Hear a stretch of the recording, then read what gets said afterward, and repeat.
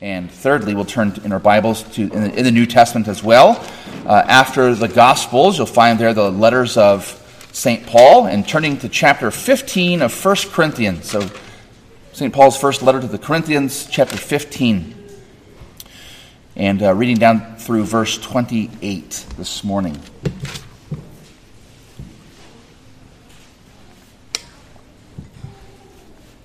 Here's what God says to us. Now, I would remind you, brothers, of the gospel I preached to you, which you received, in which you stand, and by which you are being saved, if you hold fast to the word I preached to you, unless you believed it in vain. For I delivered to you as of first importance what I also received, that Christ died for our sins in accordance with the Scriptures, that he was buried, that he was raised on the third day in accordance with the Scriptures, and that he appeared to Cephas, that is Peter, then to the 12, the apostles. Then he appeared to more than 500 brothers at one time, most of whom are still alive, though some have fallen asleep. Then he appeared to James, then to all the apostles. Last of all, as to one untimely born, he appeared also to me. For I am the least of the apostles, unworthy to be called an apostle, because I persecuted the church of God. But by the grace of God, I am what I am. And his grace toward me was not in vain. On the contrary, I worked harder than any of them, though it was not I, but the grace of God that is with me. Whether then it was I or they, so we preach, and so you believed. Now, if Christ is proclaimed as raised from the dead, how can some of you say that there is no resurrection of the dead? But if there is no resurrection of the dead, then not even Christ has been raised. And if Christ has not been raised, then our preaching is in vain, and your faith is in vain. We are even found to be misrepresenting God, because we testified about God that he raised Christ, whom he did not raise, if it is true that the dead are not raised.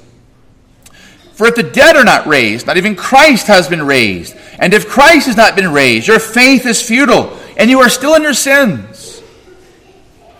Then those also who have fallen asleep in Christ, meaning they've died believing in Christ, have perished. If in Christ we have hope in this life only, we are of all people most to be pitied.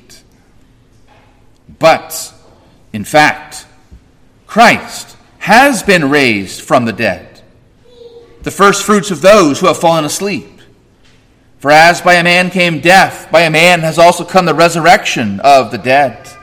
For as in Adam all die, so also in Christ shall all be made alive, but each in his own order. Christ, the first fruits, then at his coming, those who belong to Christ. Then comes the end, when he delivers the kingdom of God to God the Father, after destroying every rule and every authority and power. For he must reign until he has put all his enemies under his feet. The last enemy to be destroyed is death. For God has put all things in subjection under his feet. But when it says, it being the psalm, all things are put in subjection, it is plain that he is accepted who put all things in subjection under him. When all things are subjected to him, then the Son himself will be also subjected to him who put all things in subjection under him, that God may be all in all. Again, loved ones, this is the word of the Lord. Thanks be to God. You should also have in that bulletin this morning a sermon notes page if you'd like to take notes and follow along. It'll help you out this morning. The gospel passage is printed out. So there's a quick little summary, some points, and some little spots for you to write in some phrases and so forth to help you follow along this morning. Well, there's an Easter article that I read by a professor of homiletics. That's a preaching professor at a seminary in our land. And it says this. He says this, the author. This progressive Christian does not believe that the dead body of Jesus actually rose up on Easter Day. Despite the millions of words written and read, the thousands of hymns composed and sung, the deaths of scads of lilies, these poor lilies this morning, and the earnest and heartfelt hopes of countless believers that Jesus' historical resurrection assures their own, I simply do not accept that the narrative of the resurrection occurred in any historical way. It is for me just that, a narrative, a story designed by the writers of the gospel to present God's affirmation of a new way for all of us who do believe that story is the true and literal example of what God had in mind for humanity from the beginning of time. Jesus did or Jesus didn't rise from the dead. That's the question for us this morning. And as we read these passages of Scripture, either Jesus rose from the dead and everything he said is true, or he didn't, and everything he said was a lie. Everything Paul said was a lie. Everything I'm about to say is a lie. It's all or nothing with Jesus. I'm willing to stand here and say that if Jesus Christ didn't rise again, like the apostle says, then we're fooling ourselves. But he did rise again. He did rise again, and I'm willing to be called a liar to say that he rose again from the dead. Jesus rose from the dead. And we see the apostle Paul in that letter to the Corinthians. The apostle puts it all on the line. He goes all in on the resurrection, doesn't he? If Christ has not been raised, he says twice.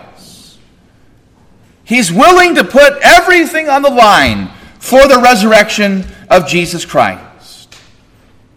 If he's not been raised, he says, if the dead are not raised, if Christ has not even been raised, then our preaching is in vain. It's false. It's futile. It's vanity. If Christ has not been raised, then your faith is in vain. If Christ has not been raised, you are still in your sins this morning, he says. If Christ hasn't been raised, then all those who trust in Jesus at their death and who are then buried in the ground, they've perished. And that is the end. If Christ hasn't been raised, we, St. Paul says, we Christians are of all people most to be pitied, because we base our entire life upon a falsehood. And therefore, he goes on to say in verse 32, if Christ has not been raised, go ahead and just eat and drink, because what? Tomorrow we all die. If Jesus hasn't been raised, just go ahead and live your life. Don't worry. Be happy. Eat, drink. Tomorrow you are going to die. And that's it. That's it. Just a bunch of carbon that's going to be put back into the earth. It's going to be recycled. That's the new fad here in California. We can recycle our bodies at death, can't we? What does it matter? I mean, there is nothing after death, after all, we are assured constantly by everyone around us. There's no such thing as resurrection. But you see, Paul can put it all on the line. And you and I can put it all on the line. And I and myself will stake my eternal existence on this very reality, that Jesus Christ is raised from the dead, because the Christian faith is a public religion. Its claims are falsifiable or they're verifiable. We do not have a religion like Islam or Mormonism, where we have to believe what one man says happened to him. And no one else was around to see it, but we have to believe it, or else. We don't have a religion like Buddhism or Hinduism, which are not even historically based religions. They are philosophies. And you either follow the philosophy or you don't. If you don't, it's fine.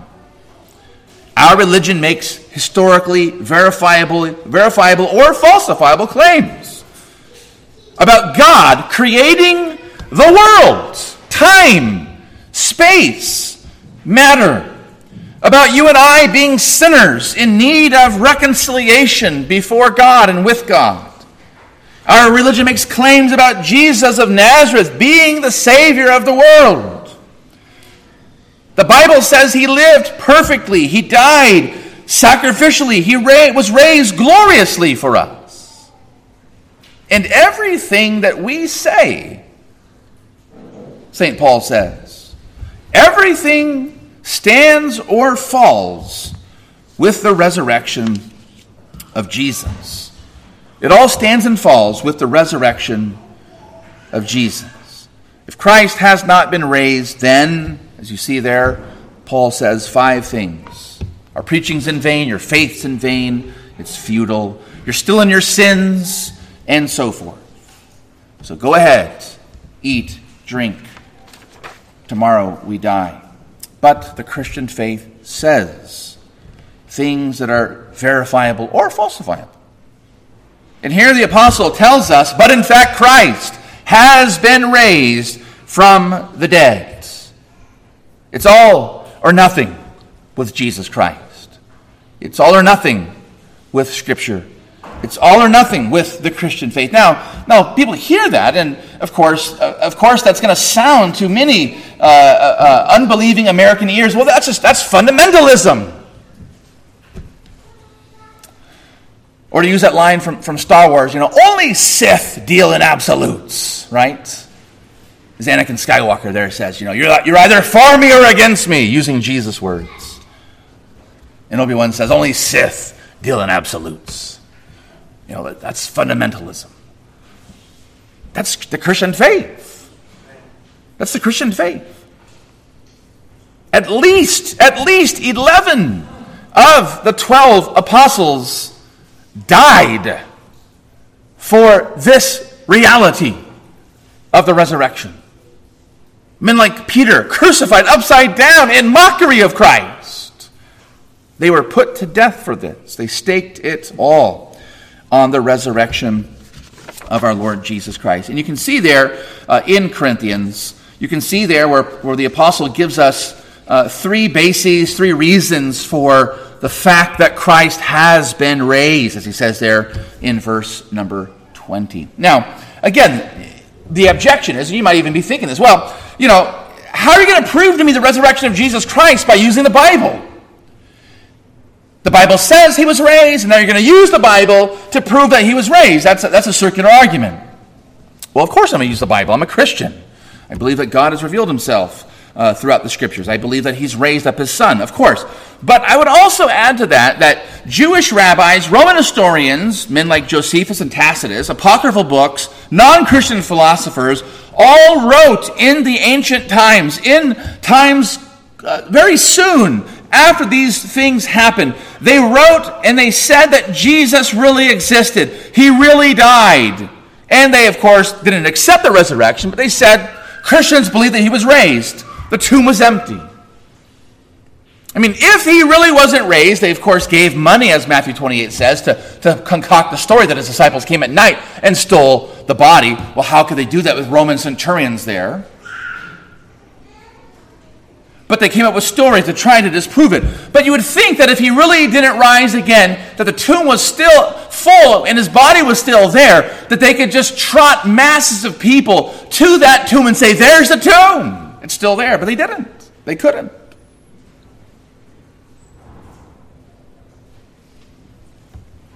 So the historical evidence for Jesus' existence, his death, and I would even add his resurrection, it's at minimum the same as, if not more, historically verifiable than the existence of Julius Caesar.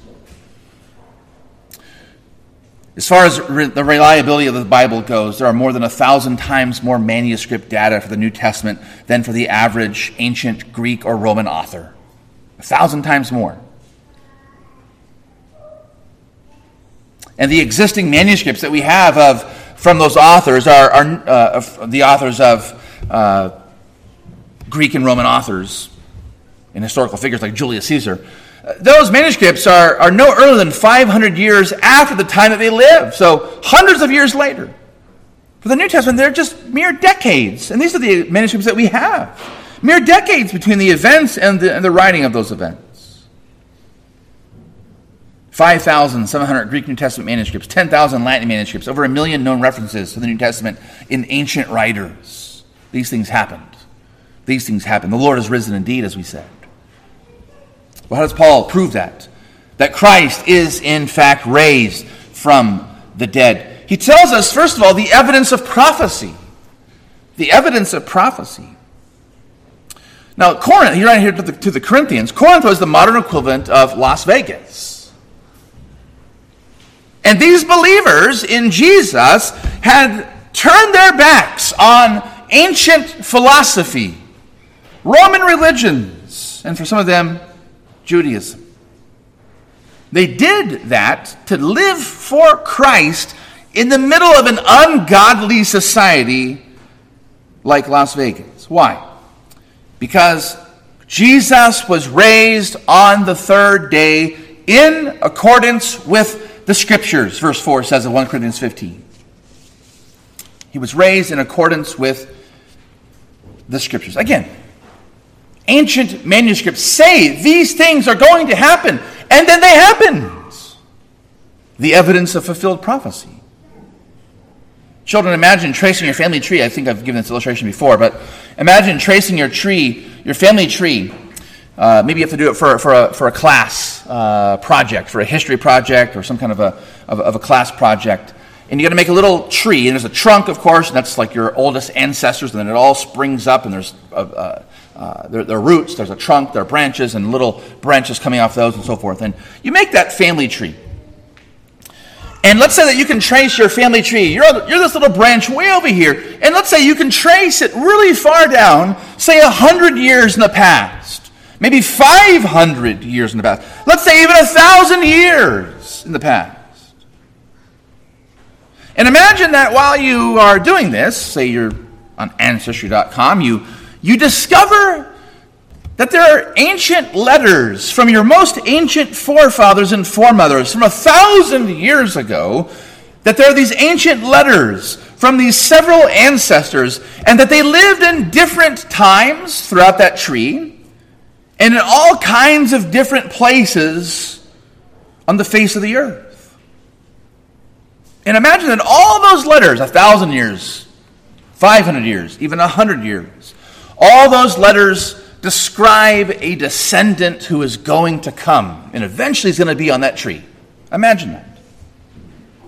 And imagine that all those letters tell you where he or she, this descendant, was going to be born, what kinds of things this descendant is going to do, what kind of death he or she was even going to die. And even in these letters, your ancient forefathers and foremothers said that this descendant is going to die but be raised to life. Imagine that. That's the Old Testament. That's what the Old Testament does for Jesus. It's his family tree. It's his genealogy. And it says things as far back as we've seen many moons ago in our sermons through the book of Genesis. It says things such as Abraham going to sacrifice his son Isaac. Why was Abraham willing to do that? There's a movie out now, about the life of Abraham and Isaac. Why was Abraham willing to go? And people mock and make fun of the Christian faith and the Jewish faith, and they say, that's just an example of the blind leap in the darkness that all Christians must follow. I mean, how could you follow a God that would call you to sacrifice your very own son? Because Abraham believed that same God could raise his son from the dead. That's why he did it. He was foreshadowing what was going to come. That there would be a greater son, the final son of Abraham, who was going to bless the whole world, and that he was going to die, and that he was going to be raised. 2,000 years before Jesus existed, Abraham did that. 1,000 years, we read in Psalm 16. You will not abandon my soul to Sheol, or let your Holy One see corruption. David said those words. Now, what's wrong with those words? David said to God, he prayed to God, "You will not abandon my soul to Sheol, the grave. You will not allow my body to see corruption." What's wrong with what David said? What was that? He did die. And he was buried. Did he rise again? Can you go now to this very day to go see the tomb of David? Absolutely you can. He's still there. His bones are still there. He wasn't saying it about himself. In fact, Peter told the Jews in the first century, the day of Pentecost, "His tomb is with us to this day." He could have been speaking of himself. He was speaking as a prophet of someone to come. A greater king, a greater David, an anointed one. 700 years before Jesus, the prophet Isaiah spoke words of hope to a devastated people. The Israelites had sinned against God. God had sent the Assyrians against them, and later on the Babylonians would come against them. They were wiped off the face of the planet almost. They took them into exile, just a small remnant. But yet God said to the prophet Isaiah that he was going to keep his promise to David. Another promise that he made to David, that he was going to have that David would always have a king upon the throne, a son, an heir, an inheritor, a descendant upon his throne. But how can that be when the people of God aren't even in the land? There's no king. Isaiah called this the sure mercies of David. It's because the prophet was saying that there was a greater one to come. God would keep his word. At the same time, Isaiah said those words, Hosea preached to Israel as they were out in exile in all kinds of foreign lands, longing for their return to the promised land. And the prophet said, "Come, let us return to the Lord," that is to repent. "For he's torn us, that he might heal us. He struck us down. He will raise, and he will bind us up. After 2 days, he will revive us. On the third day, he will raise us up, that we may live before him." He was speaking of something greater to come. Because 3 days after Hosea prophesied those words, that didn't happen. He was speaking of a son, a Savior, who was going to come. Jesus himself, in fact, I've mentioned the Old Testament, I've mentioned the Apostle Paul, but what about Jesus? What about Jesus? Did Jesus ever predict his own death and resurrection? Did he? Yes. He did, didn't he? The greatest prophecies of all are his own predictions. All four Gospels record Jesus predicting his death and his resurrection. So if he was just a prophet or a good man or a great leader or a political leader or an insurrectionist against the Romans and so forth, it would be very easy for him to have prophesied his death, and that could have very easily come true as a Jewish man trying to revolt against the Romans. I mean, anyone could have done that. That would be an obvious reality, that you would stand up and try to stand against the Romans, and you would say, "I'm going to be killed for this faith that I'm preaching. I'm going to be killed for my revolution." Of course. And many of them were put to death. There were all kinds of Messiah, claimed to be Messiahs and claimed to be leaders of Israel, and they were all put to death. In fact, there was one of them in prison the very moment Jesus was being arrested and tried, and they let him out. Jesus said this, "The Son of Man is about to be delivered into the hands of men. They will kill him." Easy enough to say that, but then Jesus says this, "And he will be raised on the third day." The Son of Man, Luke's gospel says, must suffer many things and be rejected by the elders and chief priests and scribes and be killed. And on the third day, what? Raised. "I lay down my life." Now listen to this. It's not that Jesus speaks in a passive voice. The Son of Man will be raised. He, in the first person, says this, John's Gospel, chapter 10. "I lay down my life that I may take it up again." What a claim. "No one takes it from me. I lay it down of my own accord. I have authority to lay it down. I have authority to take it up again." That's audacity. To claim that you are going to lay your life down in death and that you will raise yourself from the dead. Well, it's because he really didn't die on the cross, some say. He he just passed out. He fainted. The soldier comes with a spear, the gospel story tells us, and spears him, and water and blood come out, evidencing his death. He was dead as a doornail. His brain waves ceased. No electricity anymore in his body. His heart stopped beating. His lungs stopped inhaling. He was dead. As dead can be. He was dead. I have authority to raise it up, he said. There was a time, in fact, when he was in the temple and he did not like what he was seeing there in the Gospel of John, chapter 2.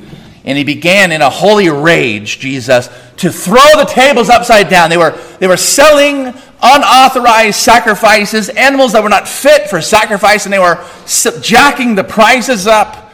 And they were doing ungodly things in the temple precincts. And so Jesus upturns the temple. He takes whips and he whips out the animals and sets them free.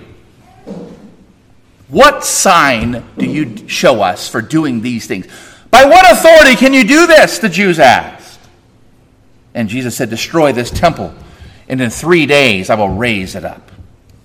Now they responded to him by saying this: it's taken 46 years to build this temple, and you're going to raise it up in just 3 days? The gospel writer John says he was speaking about the temple of his body.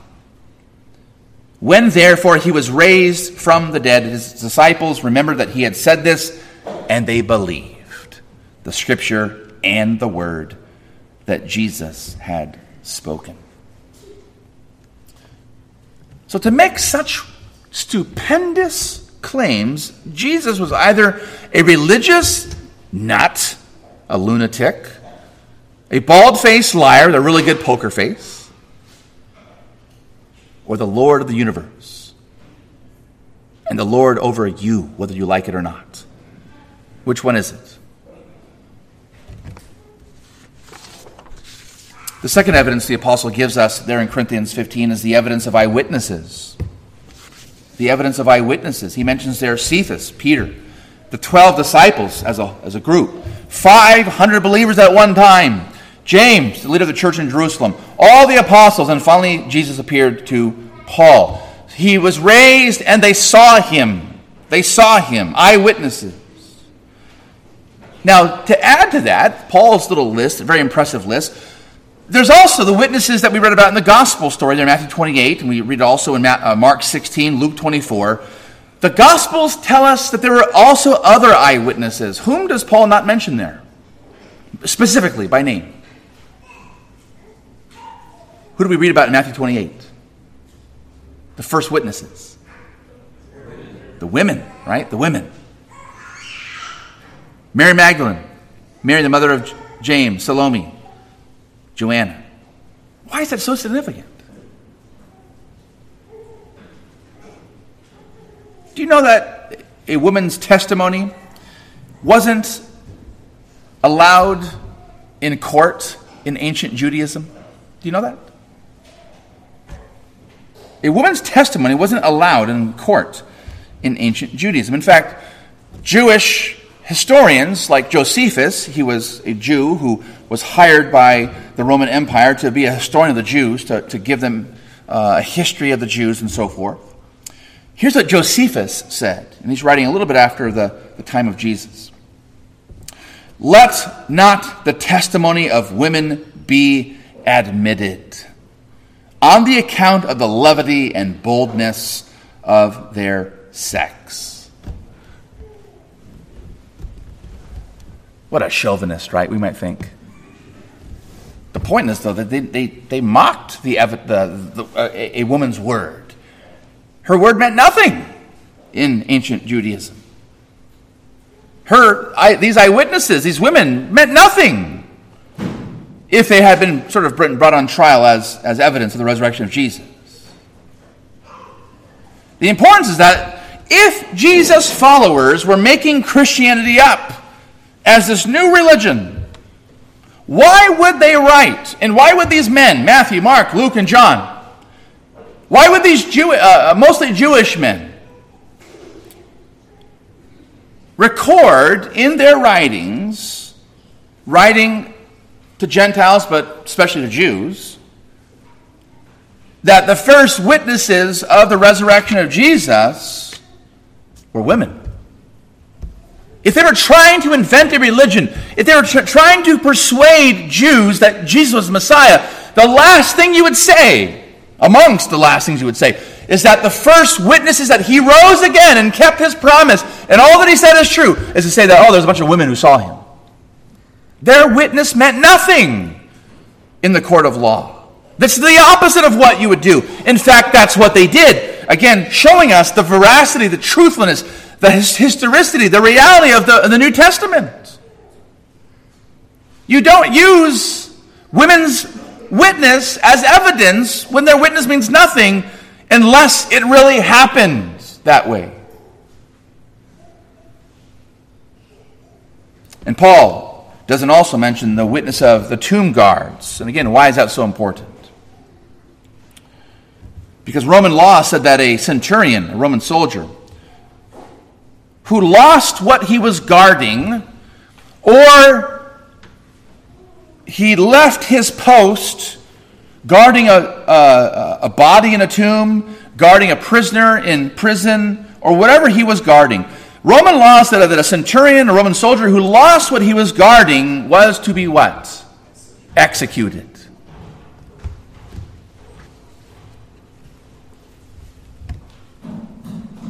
But at least one of them saw and testified.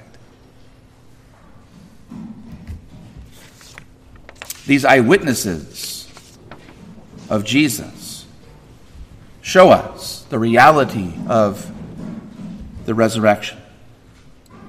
Now, people have tried to argue recently and say, you can say that the apostles had a sincere religious belief. And that belief, their eyewitness and whatever, you can say, they were sincere and so forth. But what makes their witness and what makes their sincere religious belief any more believable than the sincere religious beliefs of the 9/11 terrorists? Here's the difference. Many people have sincere religious beliefs, and they all claim to be telling the truth. We grant that. Here's the difference. These men and women actually saw, touched, spoke with Jesus, and were certain about what they saw, heard, and said to Jesus, and he said to them. A Muslim terrorist lives 1,400 years after the claims of his religion was made, never having seen the prophet, never having seen anything that they sincerely believe. These witnesses saw. They were first-hand witnesses. They are not 1,400 years later. It's not just my word that we 2,000 years later say Jesus rose again. We are basing our witness upon these eyewitnesses. One Jewish rabbi, in fact, wrote in a book called The Resurrection of Jesus, a Jewish Perspective. This rabbi, who didn't believe that Jesus was the Messiah of Israel, said this: if the defeated and depressed group of disciples overnight could change into a victorious movement of faith based only on autosuggestion or self-deception without a fundamental faith experience, then this would be a much greater miracle than the resurrection itself. He went on to say this Jewish rabbi: I accept the resurrection of Jesus not as an invention of the community of disciples, but as an historical event. Even modern contemporary Jewish rabbis who study the evidence conclude that he rose again from the dead. We don't accept his claims of being Messiah, but yes, he rose again as a historical, verifiable fact of human history. Prophecy shows us the resurrection. These eyewitnesses show us the resurrection. And Paul's very own example of a transformed life demonstrate to us the resurrection of Jesus. I am the least of the apostles, unworthy to be called an apostle. Why? Because I persecuted the church of God. We've been seeing in our morning sermons recently in the book of Acts this very thing. He went to Damascus with letters from the Jewish council to persecute Christians, to arrest them, to put them to death. He stood by the death of Stephen. He approved his stoning to death. I persecuted the church of God, but by the grace of God, I am what I am, he says. Saul of Tarsus was one of the upcoming, hip, religious Jews of that strictest party of the Pharisees in the first century. And he described his education as being, quote, according to the strict manner of the law of our fathers in the book of Acts. He called himself a Hebrew of Hebrews, as to the law a Pharisee, as to zeal a persecutor of the church, as to righteousness under the law blameless. He was as anti-Christ as you could possibly be in the first century. He wanted nothing to do with Jesus of Nazareth. He did not believe one iota of what Jesus' disciples were saying. Yet because of the resurrection, and the resurrection of Jesus appearing to him, Paul the persecutor became Paul the preacher. Paul the opponent became Paul the apostle. What about you?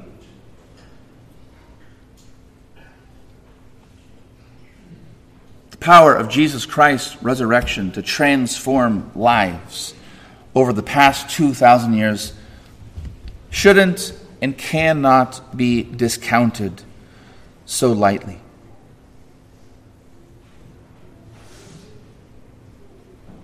Again, a modern Jewish rabbi, Pinchas Lapida, said this: when this scared, frightened band of apostles, which was just about to throw away everything in order to flee in despair to Galilee, when these peasants, shepherds, and fishermen, who betrayed and denied their master and failed him so miserably, suddenly could be changed overnight into a confident mission society, convinced of salvation and able to work with much more success after Easter than before, then no vision or hallucination is sufficient to explain such a revolutionary transformation.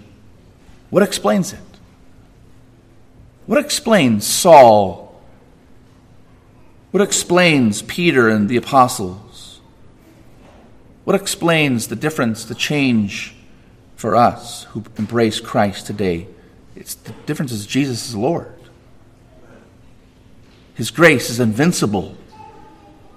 His power to save everyone who believes cannot be thwarted. And so it's resurrection or nothing. Paul asks us to imagine in 1 Corinthians 15, if Jesus didn't rise. Imagine if Jesus didn't rise. But the only conclusion he could draw was that, in fact, he did. Because he did, our preaching is not in vain. Our faith is not in vain. We are not in our sins anymore. Those who have faith and who die in faith are with the Lord. We are of most human beings to be envied, because we live this life with fullness in Christ, but yet we have so much more awaiting us. We are of all men most to be envied. Our faith is not just eat, drink, tomorrow we die. Our faith is not just that cope and get through life. We have this life and the life to come. Jesus Christ is alive. We are of all people most to be envied. And because he rose again, he's Lord over our lives. And he commands us as Lord, as King, to turn away from your selfish ways and turn to me, he says.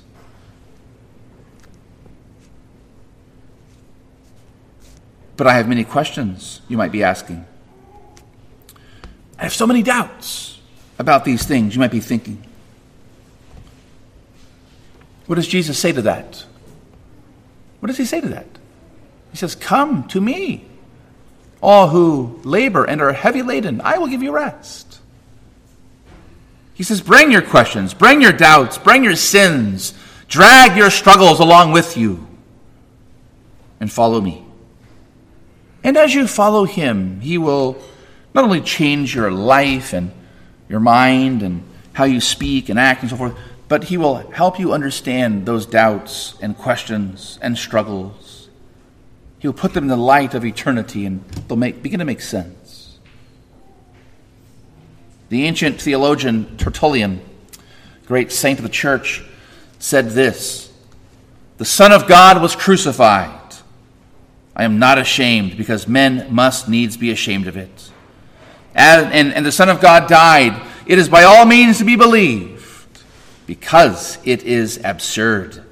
And he was buried and rose again. The fact is certain, because it is impossible." Let us come with faith this morning to Christ, dragging ourselves to him if we need to, asking him to help us, to lift us up, to raise us to new life, to forgive us of our sins, to change our hearts, to change our minds, to change our lives, to answer our questions. Let us come to Jesus Christ. He's been accepting sinners like you for 2,000 years. Let's come to him. Let's pray.